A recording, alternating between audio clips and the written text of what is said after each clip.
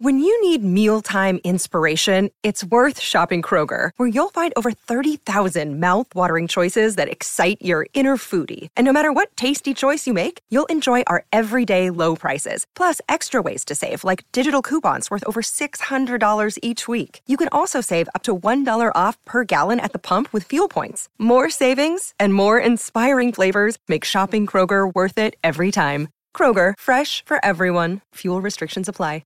Another day is here, and you're ready for it. What to wear? Check. Breakfast, lunch, and dinner? Check. Planning for what's next and how to save for it? That's where Bank of America can help. For your financial to-dos, Bank of America has experts ready to help get you closer to your goals. Get started at one of our local financial centers or 24/7 in our mobile banking app. Find a location near you at bankofamerica.com/talktous. What would you like the power to do? Mobile banking requires downloading the app and is only available for select devices. Message and data rates may apply. Bank of America N.A., member FDIC.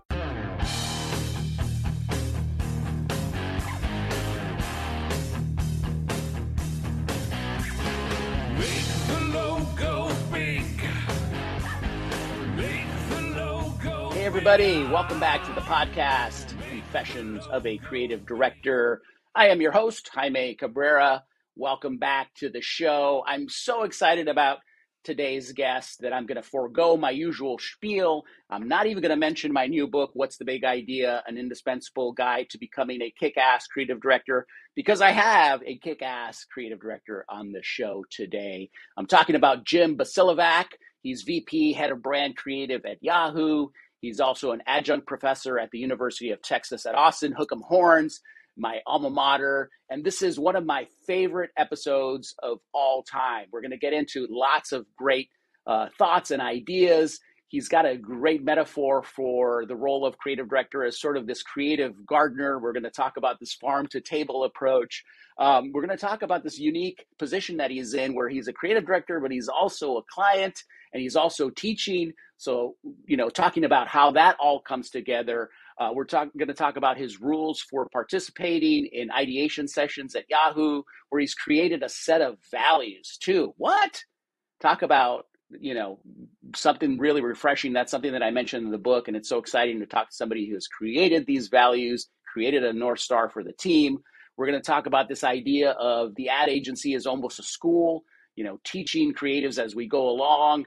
And we're going to talk about the pit of despair and how Jim helps his students get out of that. So without further ado, let's get into it with Jim Basilovac. Hey, Jim, how are you? I'm good, Jaime. How are you, man? I'm good. Happy New Year. Happy New Year. We were just having a discussion about this yesterday, about how long, what's the length of time that we're supposed to say Happy New Year. I think we're still within that range. Yeah, I say the whole week, but some people give you a dirty look on Tuesday. Yeah, I know. Somebody sent a clip of a Larry David bit where he's like, 3 days. 3 days is good. Got to cut it off. Yeah. But yeah, it's we're into this new year. Did you have a good restful break? It was nice. Yeah, it was really good. I hung out with the family most of the time, and things like roller skating and bowling and watching movies. Yeah, and you're in perhaps, in my opinion, the greatest town in the world, Austin, Texas, where I went to school. So much fun stuff to do. I missed it so much. So you're in a good spot to do all kinds of fun stuff. I'm in Austin. It is good to be here. I've been here for about 5 or 6 years with a quick bounce back to the Bay Area. That's right. So speaking of that, let's kind of start the show here and giving the audience sort of an overview of your career, because you've had a really great career in sort of two different worlds, which we're going to get into, as as an instructor, as a teacher, as a professor, teaching the craft and the art of what we do, but then also leading some working at agencies, and then also leading some big brands on the brand side. Like right now, your current role is VP, Head of Brand Creative at Yahoo, which is, I want to get into that a little bit, but why don't you sort of give us the quick spiel here on your career trajectory? Yeah, sure. So I started off in college in mechanical engineering for a brief really? stint. Yeah, a brief stint. And it was one of those things where I was like, I don't really know what I would do with a writing career, even though I loved writing, but like as a career, I didn't know what the options were. And and so I liked physics and kind of was okay at math. And anyway, went into mechanical engineering and quickly decided that wasn't the thing for me and switched over to advertising. Ended up going to the VCU, was the ad center at the time, brand center now, but a portfolio school for 2 years. And basically because in undergrad I had a portfolio that was not good. And you have the portfolio review at the end of when you're ready to go out in the world. And this guy came down, the recruiter came down from Leo Burnett, and I got a C on my portfolio. And I was like, okay, well, all of my other grades and my other classes are fine, and I get a C on the one thing that matters, And so off to portfolio school I went, and then I'm a copywriter by trade. Started my career at Leo Burnett, and kind of two phases there. The first one, we were in these big groups, almost mini agencies for a couple of years. So I had like a focused group of mentors and a focused group of clients and creative directors that we worked for that were great. And then the whole group system got kind of busted up, and then it was a big floating sea of 200 and something odd creatives that were kind of, just on our own for a little bit. And there were goods, positives and negatives for both of those. So then I spent, after that, I went to DDB in San Francisco. I spent 12 years there, started as a copywriter, kind of worked my way up over those 12 years and ended up at the end running the creative department there. So I was the head of the creative team. Wow. That was 2016.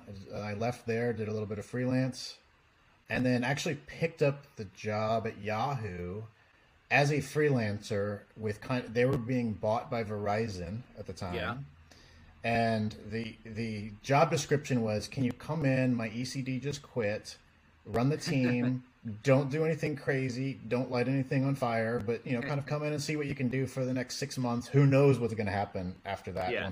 Once we're bought. Yeah. And I fell in love with the team, and we were combined with another team on the other side. Verizon had owned some other properties, AOL, and they had a creative team, so we were all combined, and I ended up leading those teams, and that was what, 5.5, 6 years ago now. And so it's been a lot of change. We were Yahoo, we were a private company, we were bought by Verizon, we were named Oath at one point, and then we rebranded to Verizon Media, and then we were sold again, and so we're back to being a private company. So it's been a lot of like creative change management, if that's a thing, but it's been a good ride, and it's a great team. I love it. Yeah, and lots of rebranding, I'm sure, along the way, right? Yeah, by this last time going back to Yahoo, we were like, we've done this before. Like we can rebrand. We know how to change all the logos on the websites, and it's a lot of work. But yeah, we did. And we also with Yahoo, we did a rebrand a few years ago of just like all of the visual, like the logo and all the branding around it and the design system and all that, which we can talk about or whatever. But so it's been a lot of change over the last 5 years. I feel like I've worked at 4 different companies but consistent creative team, for the most part, and some really good people. And then you also, I'm looking at your profile here, instructor at Miami Ad School in San Francisco, right? That's not small potatoes. And then obviously adjunct professor at the University of Texas at Austin. So tell us a little bit about that stuff.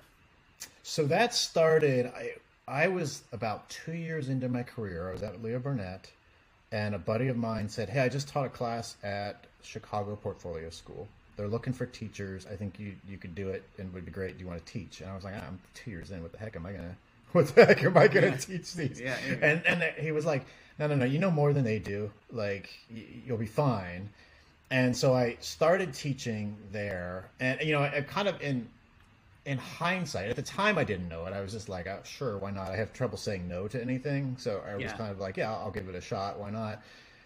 But it was one of the best decisions I've ever made, because that led to, when I moved to San Francisco, a job teaching at Miami Ad School, which I would do, 2 or 3 semesters a year. I would teach a class, and I've taught like over the years 30 some odd groups of students, and some of it's been concepting, someone's been storytelling, script writing, copywriting classes. I taught a class on creative media one time.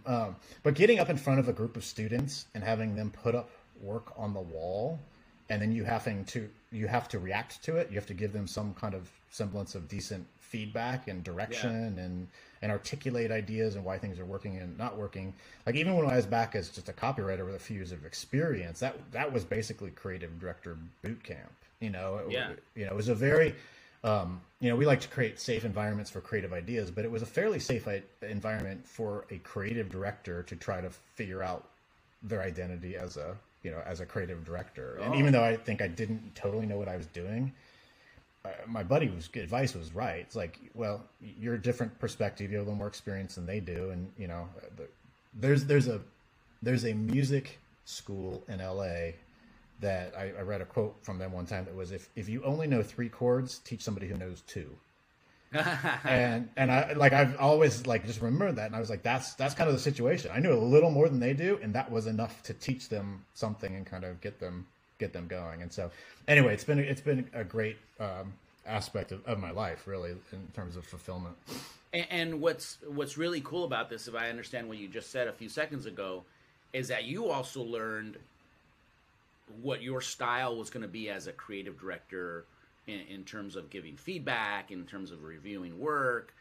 It's sort of, you were learning something different while they were learning the thing that you were teaching them. They were sort of teaching you, like, well, how do I give feedback? Because you were doing it at scale, right? Talk about like being able to give feedback to a bunch of people, for one. That's cool. And then a bunch of different personalities, I would imagine, right? So you had to in a few seconds know how to deliver the feedback maybe to this one kid, unless you just gave it the same way, like that one guy, that famous guy at the art center that was just brutal. But I don't think you're that kind of guy. But is that accurate? Were you sort of learning how to be a creative director in terms of giving feedback? Yeah, I mean, I think you have to, as a creative director and as a manager too, right? Like it's the coaching mindset. Like my job is to get something out of them that is good, that is valuable, that they see as valuable, that is motivating and all that. And to do that, you have to know where they are. Like you have to meet them where they are. And, some students now, and I've had these conversations with some students on the side where, you got the bell curve, everything's on a bell curve, more or less. You have students that are like, it hasn't quite clicked yet. Like they don't know what a good concept is. Maybe they don't have some of the fundamentals there. And then you have these other students on the other side that they're going to be fine. Like you like a few minutes with them and you're like, you're going to be good. You're going to be a rock star. I just need to motivate you when you need some help. I need to kind of point you in the same direction. I give a lot of like, here's how I would think about this, right? Or your type here is not quite matching the vibe that you're going for overall. Right. And so I might just kind of point them in the same direction. Whereas other students, I really have to kind of talk about like, this is how an idea works. Right. And this is why this is an execution. It's not really, a concept for a campaign, or you found some imagery that you like.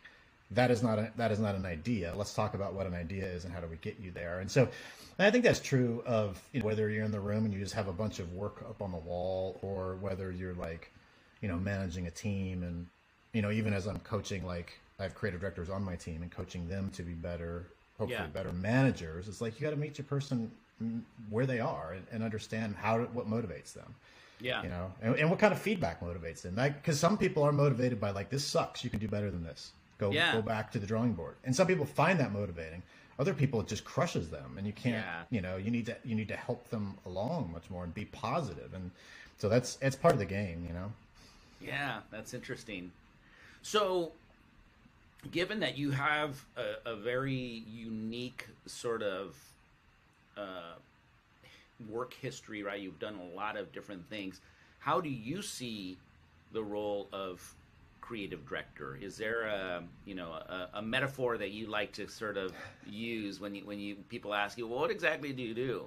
How do you see the role, given everything that you've done as a professor, you being on the agency side, being on the brand side? How do you see it? I mean, I'm a metaphor person as well. I appreciate a metaphor. I'm not always good at coming up with the best ones, but I think my job now, let me just kind of start there. My job now, I see it as to create the conditions for good creative work. And, if I think about it to do a metaphor, like maybe it's like a garden. Okay. And so part of my role is like, how do we get everything prepared here? Like, who are the right people to have on the team? What is the right culture to establish? What are the things that are gonna, the structures or the processes to put in place? Which, a lot of things for a creative person, they're like, I don't want to talk about structure or processes or project management software. Like that's like not creative, but that is all part of what is going to give them time or give them the resources or give them, the kind of inspiration that is going to, it's part of like getting the soil right. Like sticking to the gardening metaphor. Right. And then once you get into the process, like what are the inputs that we're getting? To me so stick to that metaphor, there's the seeds, right? And then as the stuff starts to grow, you're gonna pick the weeds out. You're gonna sit on the porch with the shotgun and shoot at the raccoons when they come to eat the plants or whatever.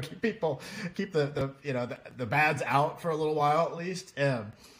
And then you got to do the pruning process of like, okay, here's a plant. Like, what are we going to invest in? If I trim this branch off, it might be a nice branch, but if I trim that off, all the resources are going to go to this other branch, and that's the real branch. Like that's the tomato we want to grow, right?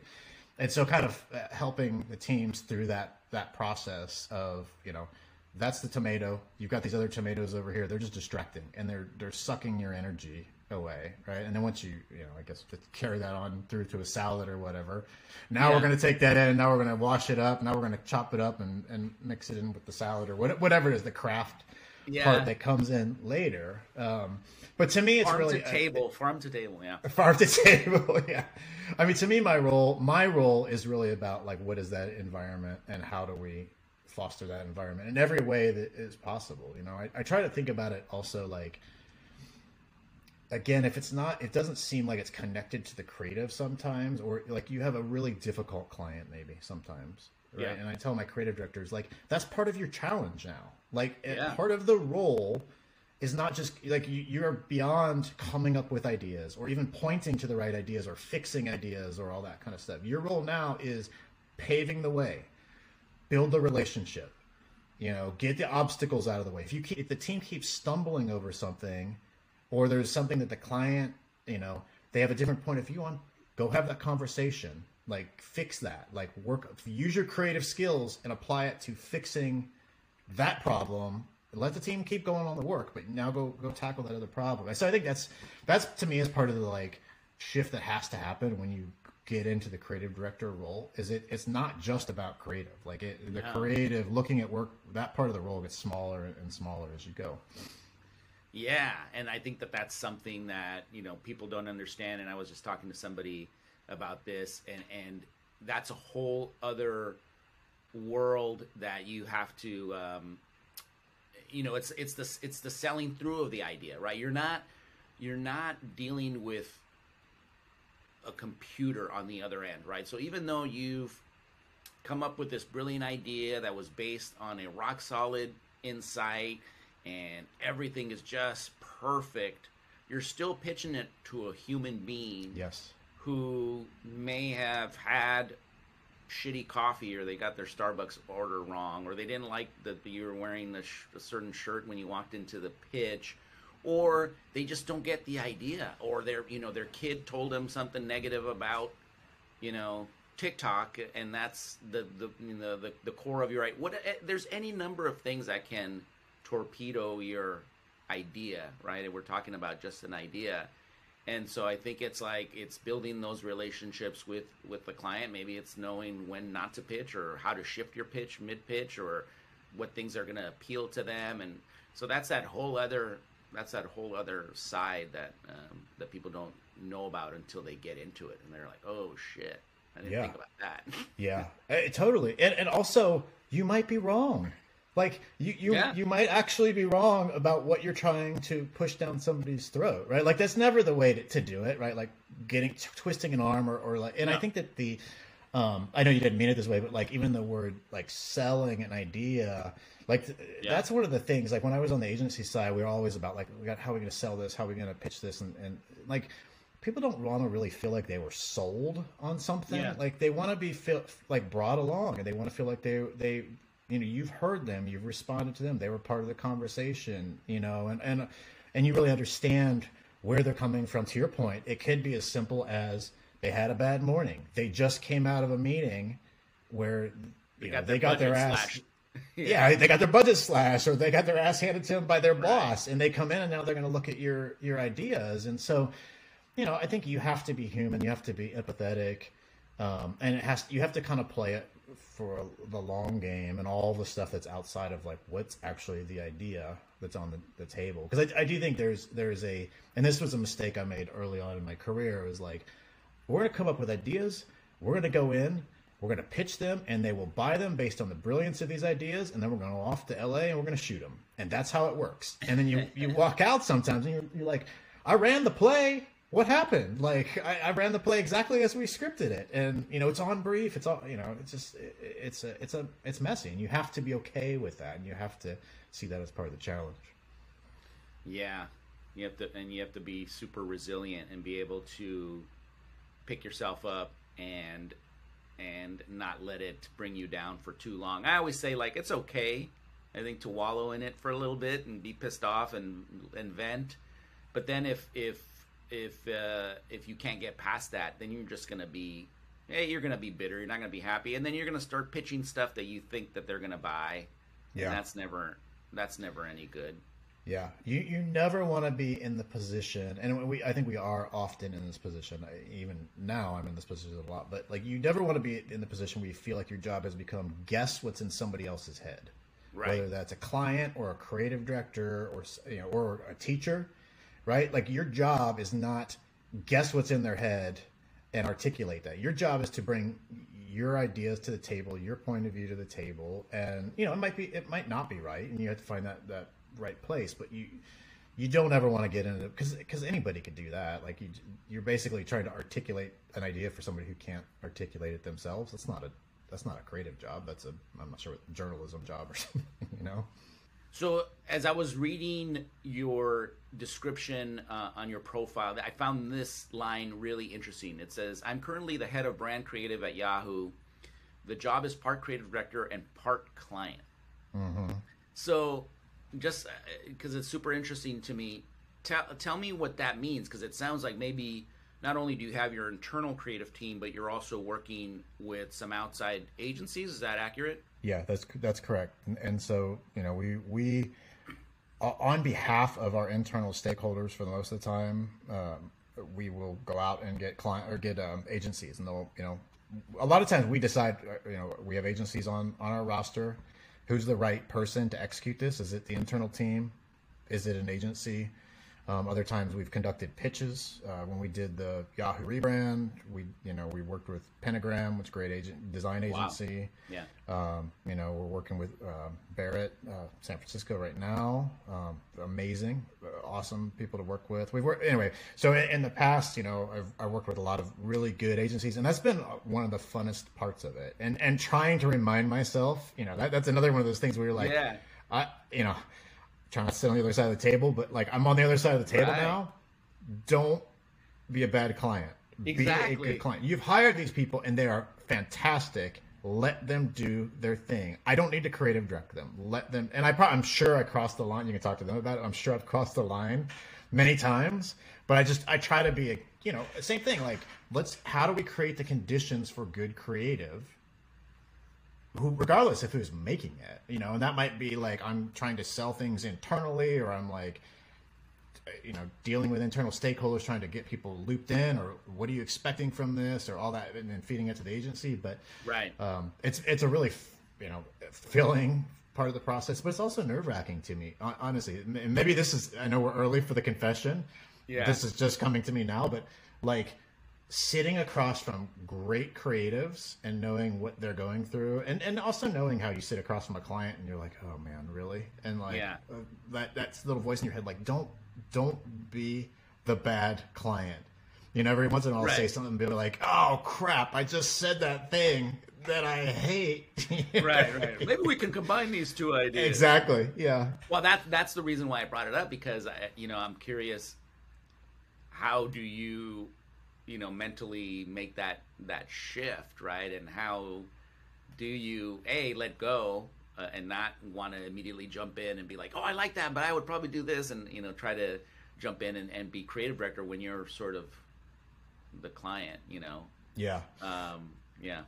I think it honestly is probably just years of being on the other side of the table and the constant reminders. Like we were just looking through some work yesterday on our internally regrouping, and kind of we're saying like, do not creative direct this work for them. Like, this is let them do their thing, like very, but if there are things that we need to guide them on, like you don't know this about the product, or you've said the wrong thing, this is going to be a red flag. Sure. When somebody hears this language on the product, like help feed that stuff too. Like, be helpful in the process. That's what I want to be mostly for the agencies. Sometimes they'll pitch ideas that you're just like, not happening, or wrong or off brief or whatever. But for the most part, I want to be helpful and let them do the thing that we've hired them to do. And that mind shift for me has just basically been because I was on the other side, and I can empathize with getting that kind of feedback or being micromanaged or whatever. On the flip side, and I don't want to put you on the spot here, but I would imagine that you also know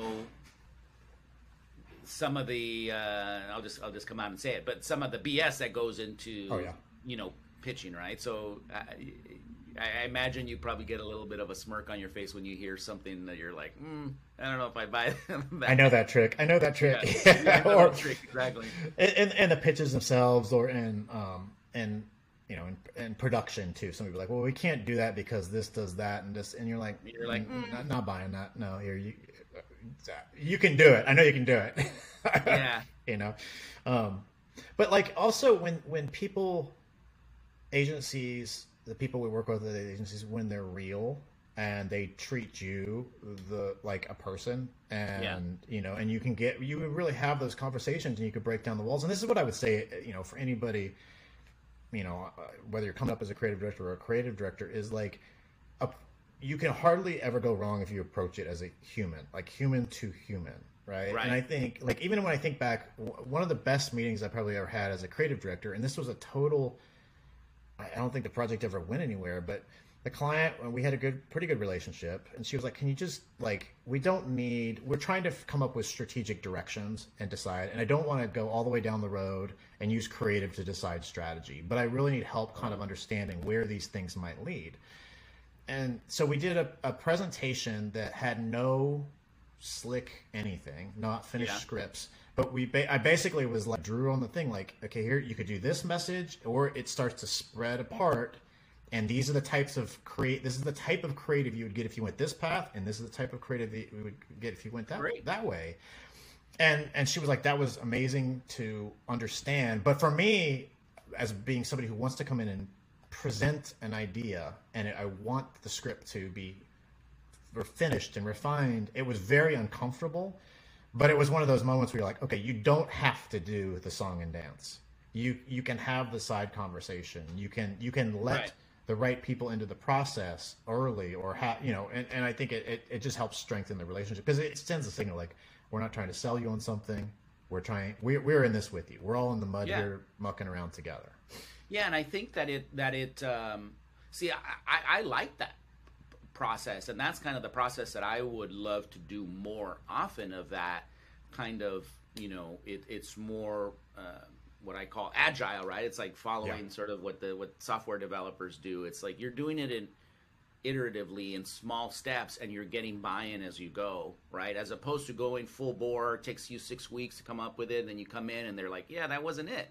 Here's the big reveal. As opposed to like, okay, we're going to come back to you in a week with some of these kind of like, it's directional, it's territories, it's kind of like, these areas where we can play, and then you tell us, right? See, I like that. So would you say, but it sounds like you like coming in, or you have in the past, like coming in with the full thing.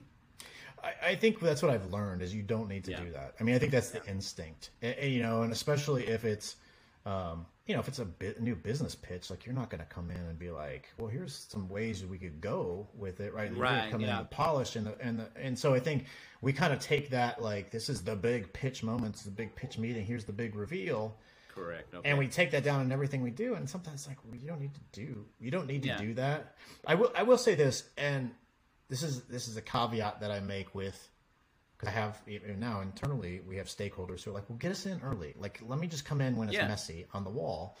And it's like, there are rules. If you come into the room, like, there are rules that you must follow in this room, right? And it's going to be messy. There's going to be a lot of scary ideas on the wall. And I think it goes back to the sort of fundamental understanding of the first part of this process after we're briefed is we're going to come up with a bunch of ideas. 99% of them are going to be bad. Yeah. Right? And you don't know where that bad idea is going to end up. It might lead to a bad idea that leads to another bad idea that leads to a good idea or connects back to a good idea.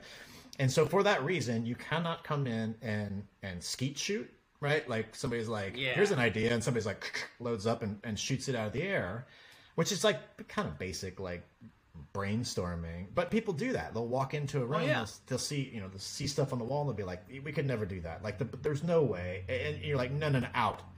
Yeah.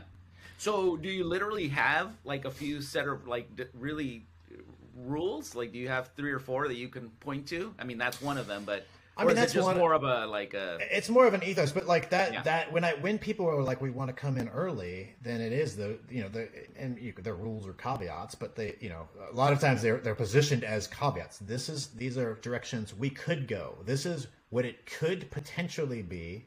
No killing anything at this point. Like, that's always the biggest one to me. Like, we are only putting stuff on the wall right now. We are not taking stuff off the wall. Yeah. But you have to. The other thing is you have to be able to. And this is not like you're a creative or not a creative, but like certain people can visualize. Certain people can look at a paragraph and a mood board and go, okay, yeah, I think there's something there. And I think that's innate to like a creative or a creative director, somebody who's gone through the process and understands it. I was talking to a team the other day, and they had presented some paragraphs and mood boards, and they're like, well, the feedback was combine these. I'm like, honestly, I would not have understood what you were trying to get at here. Like, it's no wonder that they didn't like the idea. Like, I don't think it's clear. You need a little bit more stimuli. You need something a little bit, even like a marker comp. Like, this is what a print ad might look like or whatever, right? Like, you need, so again, that goes back to like knowing who you're talking to. Yeah, exactly. And where they are right now, and what do you need to put in front of them so they go, oh, I get it.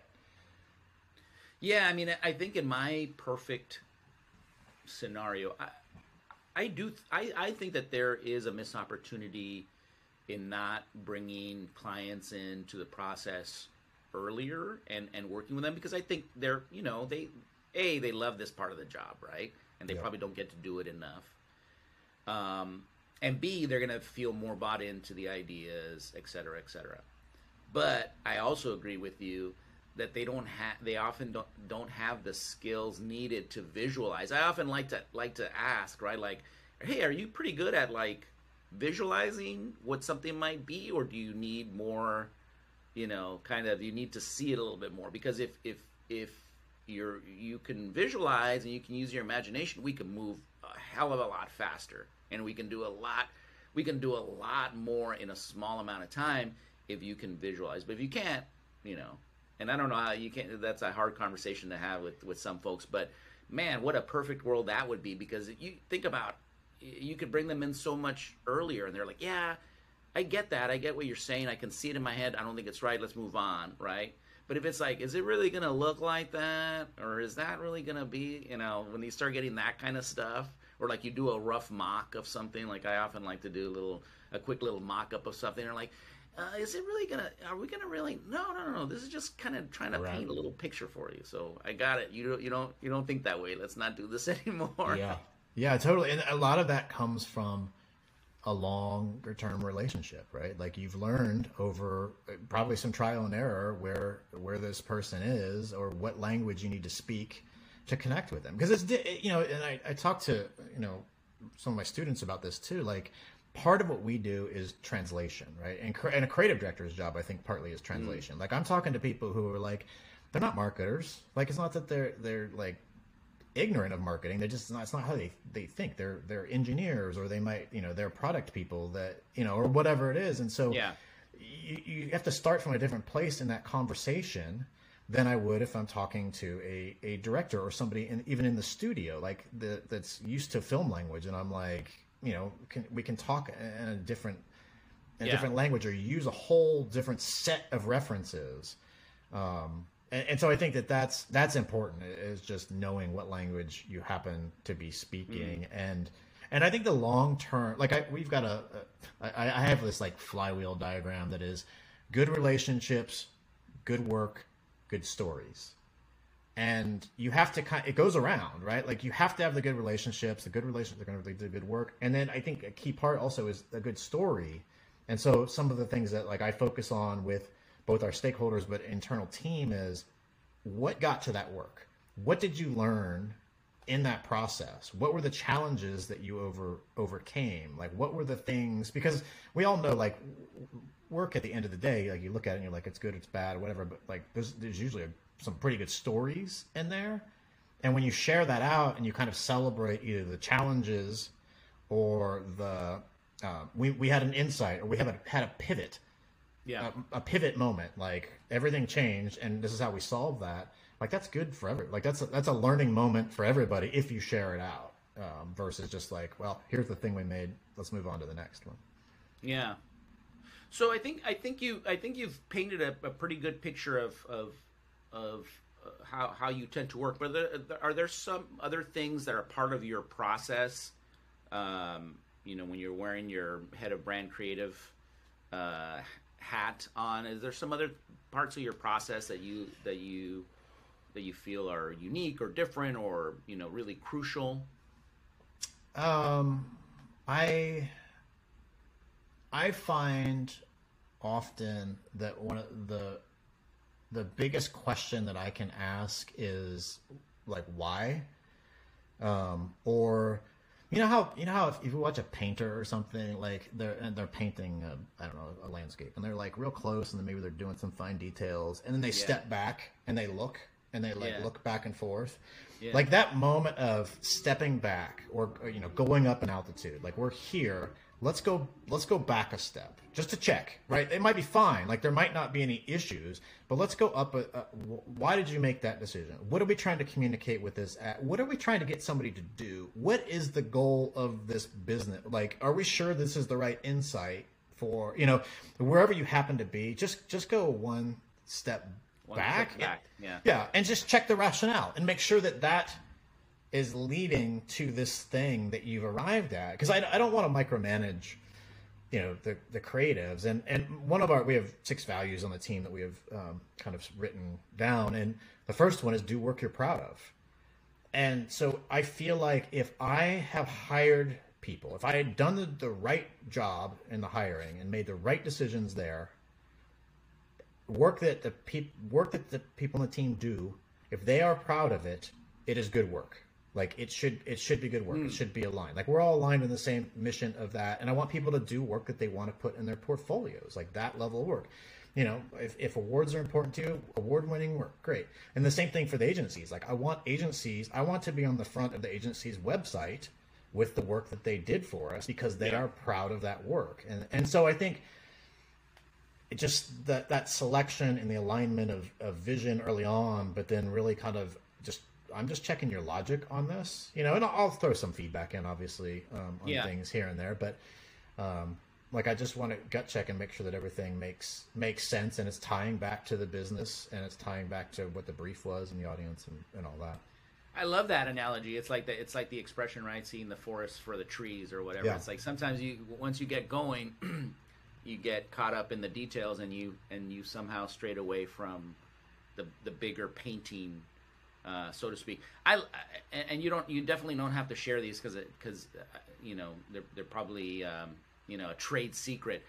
But I love, and it's so refreshing to hear that you have a set of values, because I think that that's something that is missing from a lot of agencies, and also just creative teams. Like, what are our values? Like, what do we stand for? Like, what's our North Star? So I love that you've done that. Is there a roundabout way that you can tell us a little bit about those values and how I'm happy. Actually have them somewhere here. Really? Yeah, I got them right here. Okay, right. I'll read them. There's 6 of them. Okay, and we can dive into any if you want.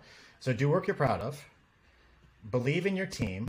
And this is part from advice for the creative director too, right? Like, trust that they're going to land it. Trust that it will get there. Make your own opportunities. Be free to bring your whole self. Celebrate big swings, and then learn more is the last one. That's great, man. That's freaking awesome. And are these these are things that you've developed over the years, or when did you formulate these, and have you taken them from place to place, or? No, we formulated this as a team back in, it's probably been about 4 years ago. And we were, one of my creative directors said, "Hey, do we have like a set of values would be worth doing that for the team?" And I said, "I don't know. Let's try it." And so we got together, and we basically had everybody on the team could suggest them. And then you get to the point where you're like wordsmithing and narrowing it down. Yeah. But we have them when somebody comes onto the team, and they get their welcome packet, they're in there. We do once a year. In fact, we're going to do one soon. Once a year, we look back at the work from last year, and every team gets 10 or 15 minutes to talk about work that they're proud of. Like what work are you proud of? What did you learn from it? It's like a 2.5-hour meeting, and at the beginning of that, we just put up the values and be like, just as a it's just grounding. Because if there's any moment where you're like, what should I do here, and there's not somebody to ask, your manager or me or whoever around to say, what should I do? This is at least a guiding, some guiding principles. Yeah. And you've taken it even a step further, right? Because they're not just, some pithy little statements on a wall, but they're part of your whole process. Like you just described this annual meeting. And I think that's, I hope more people do that, because I think it's important. As you go into an organization and you're like, I don't know what do we stand for? Like what is the measure of success? And I think it also helps even in the hiring process, because you might not agree with something as somebody coming into an organization. You may be like, yeah, I'm not, if I'm just making shit up, but it's like the first thing is like to be an award winning, to win. I'm like, well, that's not really my goal. Maybe I don't want to work here.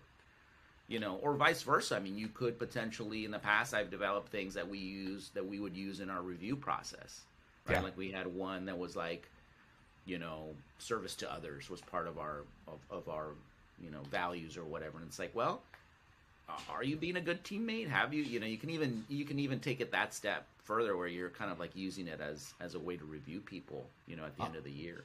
100%. And I think that like, a lot of when we were talking about these values and articulating them, we're like, we need to write things that we actually are aligned with what we live up to, right? Like, and what we believe, not something that we think somebody else wants to hear. And I think like, so we very specifically and intentionally phrase that do work you're proud of, not world class, award winning, best in the world, right, most awards type work. Because honestly, I worked at an agency for a while where that was one of the things. We want to be the most awarded agency in the entire world, and I was like, I don't give a shit about awards, honestly. Yeah. Like I really don't care. Like if it is a signal, if something that I'm really proud of gets an award, that's great. That's right. Awesome. But like we've all been in that situation, I think, where you've done work, everybody's cheering it, and you're like, actually, I don't love this, whatever it is, And so I think it has to be the values have to be things that you actually are part of the DNA of your team, and to your point, like the people that you bring in, like you have to align with that. Like otherwise it's just going to be rejected like an organ or whatever, Right. This is a good transition moment, because what you described when you were talking about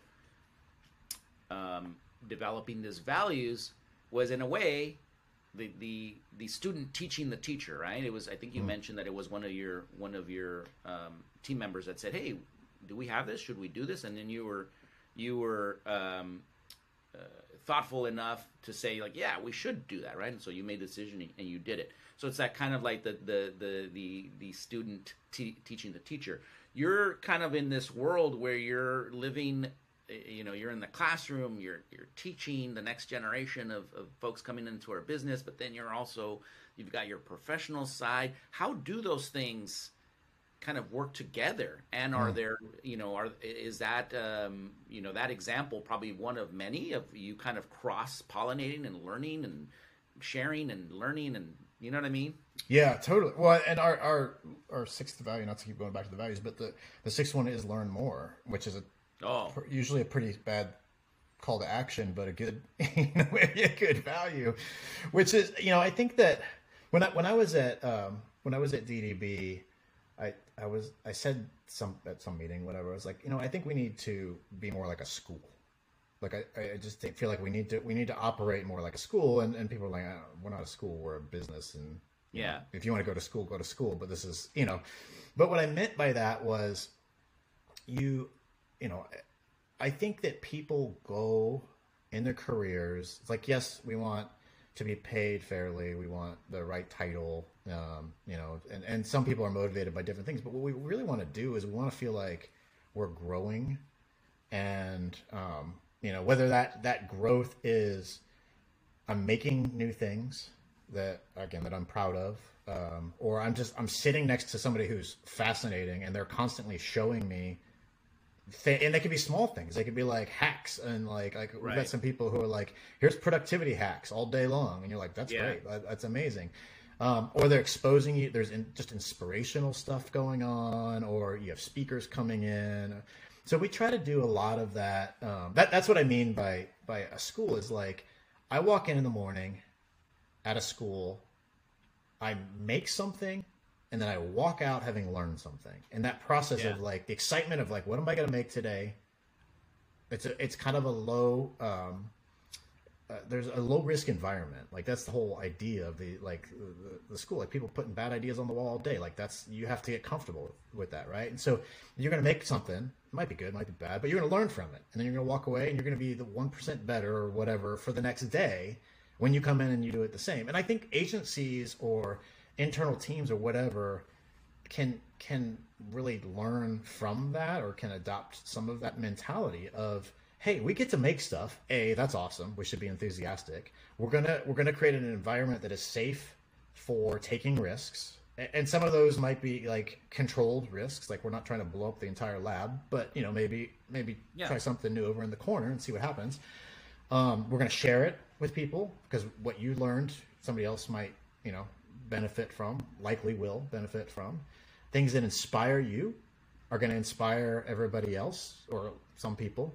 And we're just going to do that. So we're going to try to create an environment where part of the day-to-day operations is not just delivering against the business, but it's us getting better, right? And it's us pushing against our edges of our comfort zones and building our confidence, sometimes having to take a step back and be like, I'm not ready for that yet. Like, ooh, I stuck my hand in that and that was not good. Maybe I'm not ready for a creative director job. I thought I was, but maybe not. I got an opportunity to try it, and not my thing quite yet. So how do we get you there? So I think that a lot of that mentality comes out of what I'm trying to do in the classroom, of like going back to where we started this conversation. Find where people are, where do they want to be, and how do we get them there at a pace that is they can absorb, are set up for success. Because I also think we've seen it happen where they do a great award-winning campaign, and then somebody hires them to run an agency, and it completely bombs, and you're like, well, that's not the right criteria for that role. Like, you need to step somebody up at the right pace for them, Right. What about, because I gotta imagine that there's days where you're kind of like running from the classroom back to your day job, excited about something that you heard one of your students talk about, because they're on the cutting edge. Not only are they at a time in their lives when they're just getting exposed to everything, right? And especially at UT, I know I had a great experience. I came from somewhat small town, and just like meeting people from around the world and learning about different music and food and all kinds of stuff. And I gotta imagine that it's even amplified in terms of like new tech and new forms of communication and new media. I gotta imagine there's times that you're just like, oh shit, wait till the people back at the office hear about this, right? Would that be accurate? Sometimes I think that like just in terms of the sequence of my day, like I teach at night, and so like you get the end of the day and you're just like, oh, I gotta go teach now. And then by the end of the class, I'm like just flying high. I'm just like, because the energy is so good.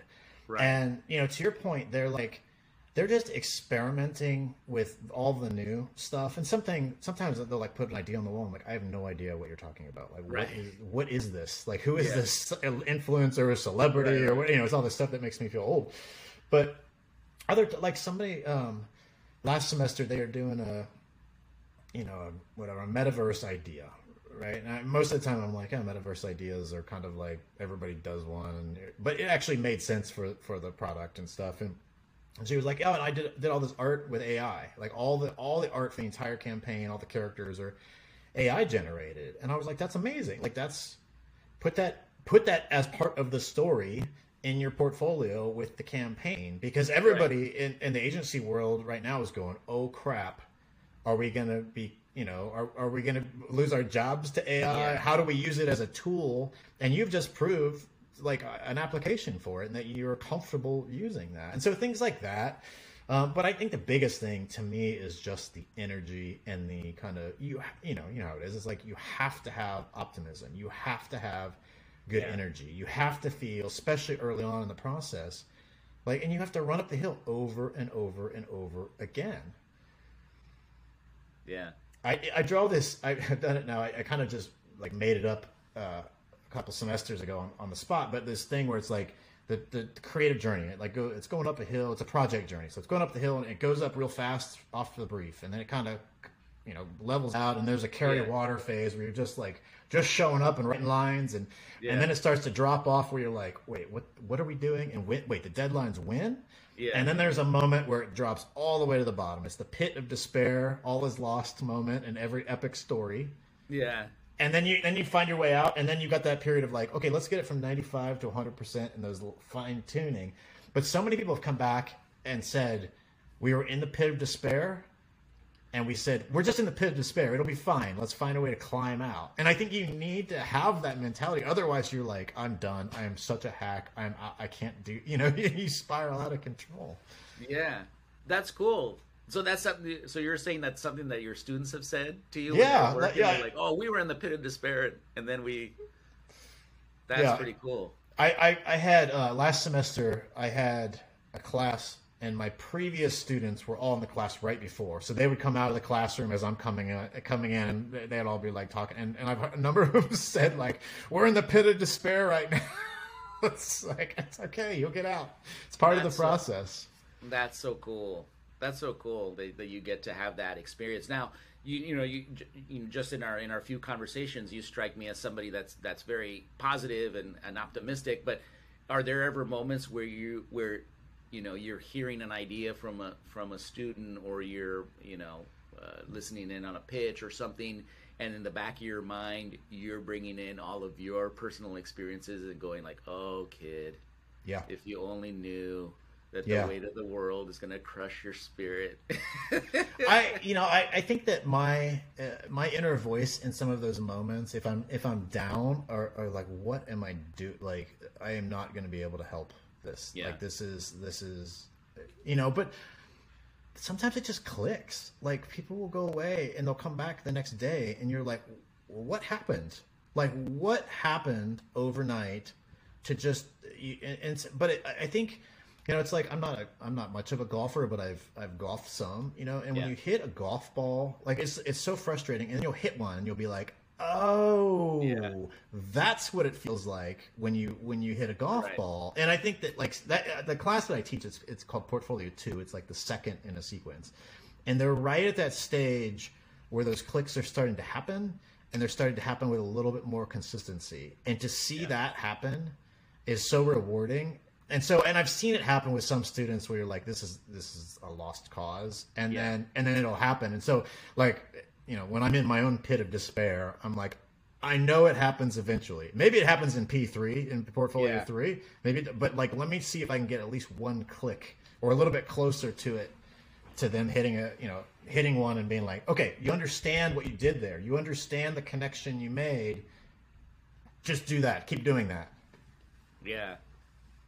So how does the kid that got a C on his portfolio back those many years, how do you feel now? Do you tell your students that story, by the way? Yeah. Because you went from somebody that got a C on their portfolio to leading the brand creative for, you know, one of the biggest brands in the world. So do you tell them that story? I do tell them that story.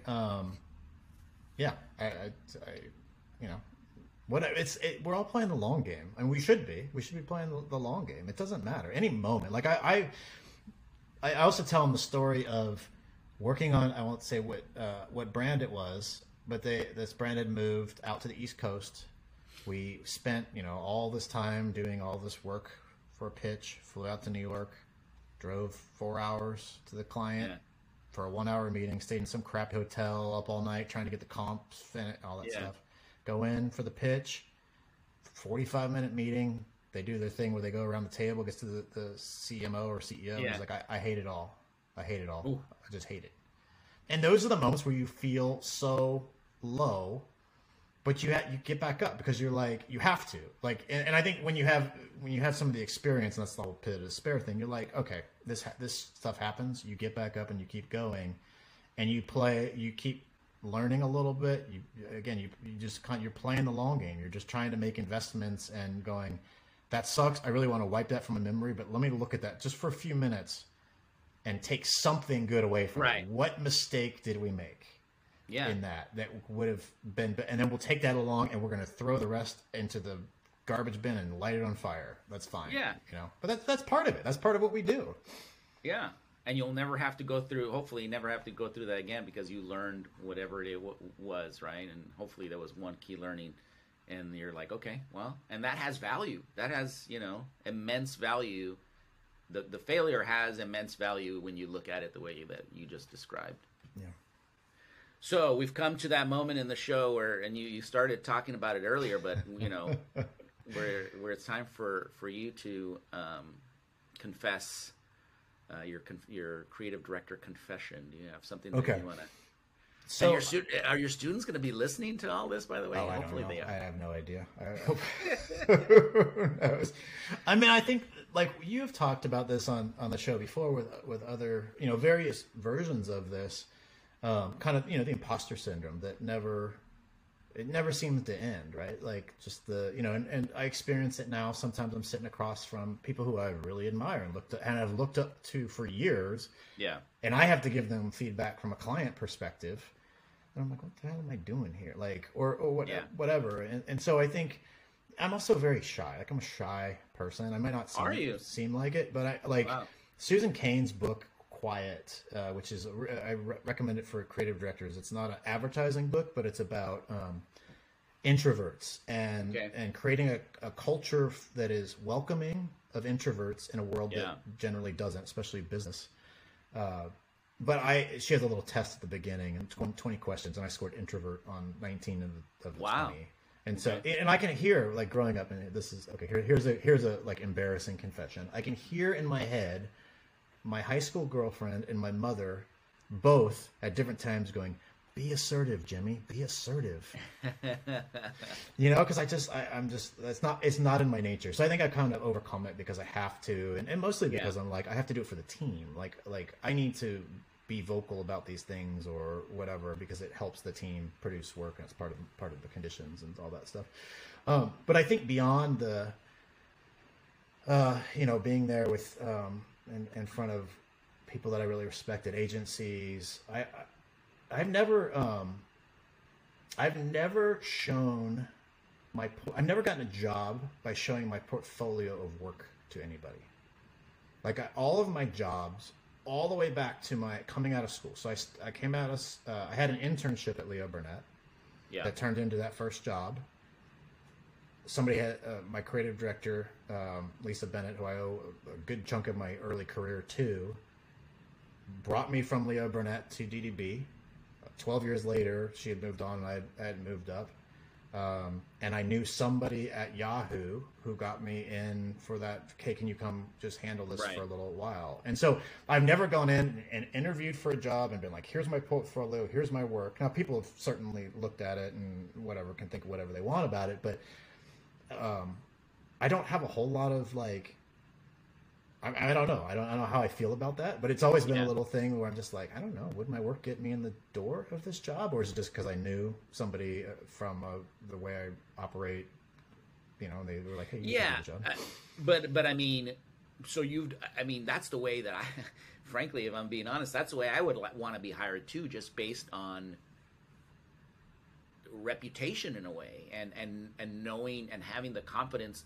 You know, nobody's going to hand you the job at this brand if they didn't have the utmost confidence that you could do it, right? Because I think some things transcend the portfolio, right? It's like the portfolio will only tell you so much, right? So I think it's actually kind of like a badge of honor that they've been like, you know, that it was based on just your reputation and who you are as a person, and I don't know that, but I do see the conundrum and how that can be a mind F, right? Where, you know, you're like, well, wait a minute, did I just get this because of the, I don't know. I don't think you would have been able to have it, you know, hold all these jobs for that long if that were the case.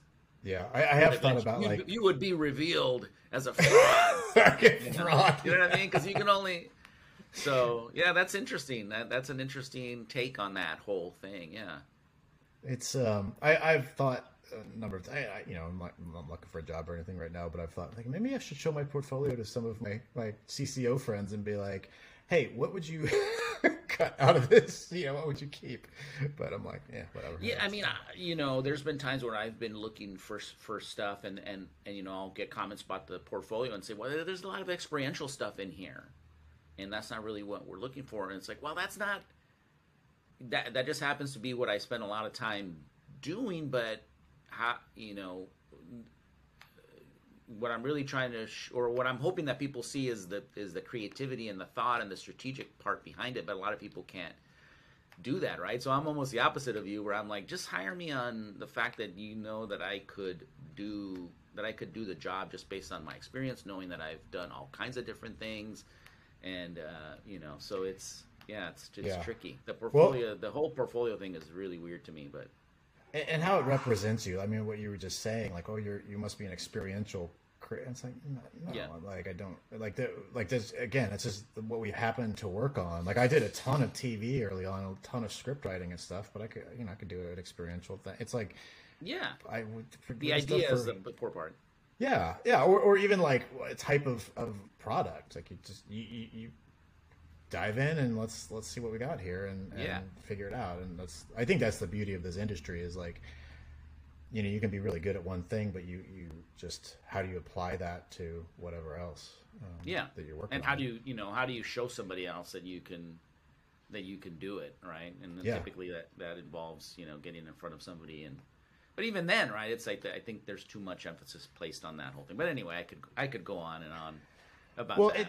And you like, I don't want to do the same thing again. Like I already did that a bunch of that stuff. Like I don't like if you're going to hire me to do the exact same thing I've been doing for the last 15 years or like what else, you know? Yeah. So, Well, this has been a really, really great conversation. I'm glad that we have connected. I look forward to kind of keeping our connection alive and maybe talking from time to time. And man, what a great story that you've shared, and how lucky are your students to have somebody that's as, you know, accomplished, has done such great things, and is just a good, from what I can see, just a good leader, a good person, a good creative director, and just somebody that you know, kind of teaching people like, hey, this is what it's going to be like. And, welcome to the world of the crazy world of advertising and marketing and creativity and all that stuff. Well, thank you. If that's what you pulled out of me, I appreciate it. No, absolutely. I mean, it makes me want to be like, kind of go back in time and go back to school and learn some new things. And I think, just I think the biggest takeaway from this conversation is just this idea of you gotta keep learning, right? You gotta keep learning, whether you're learning by teaching, which is awesome that you're kind of giving back, and or just seeking out people to learn from. I think that's a big miss in our industry, that you get to a certain point, you're like, yeah, I know all this stuff, and it's like, no, you don't. The world's this world's changing every second, every day. So, amen. Yeah. All right. Well, good luck to you. I look forward to following all your adventures, and like I said, hopefully we will continue to talk, and our paths will cross again. And let's keep chatting. All right. Thanks, Jaime. Thanks again. All Take right. care. Thank you. And there you have it, folks. Another episode of Confessions of a Creative Director in the books. Thanks to my very special guest, Jim Vasiljevac. What did I tell you? Wasn't that a great episode? Definitely in my top 5 favorites of all time. Jim shared so many nuggets of wisdom, so many great stories, so many great ideas. I can't thank Jim enough for being on the show. If you're a fan of the show, please tell all your friends, subscribe to the show, subscribe on YouTube, subscribe wherever you find your favorite podcast. Tell all your friends about it. Let's really build up this audience. I'm so excited when I receive emails and DMs from people saying that they love the show. I want more people to hear it and hear from all these incredible creative directors like Jim and learn from them. I'm going to start shifting the show. We're going to have these mastercasts coming up where we're going to have creative directors actually teach us some things, some usable things that you can incorporate into your everyday work. So stay tuned for that. But until next time, peace, love, and creativity. See ya.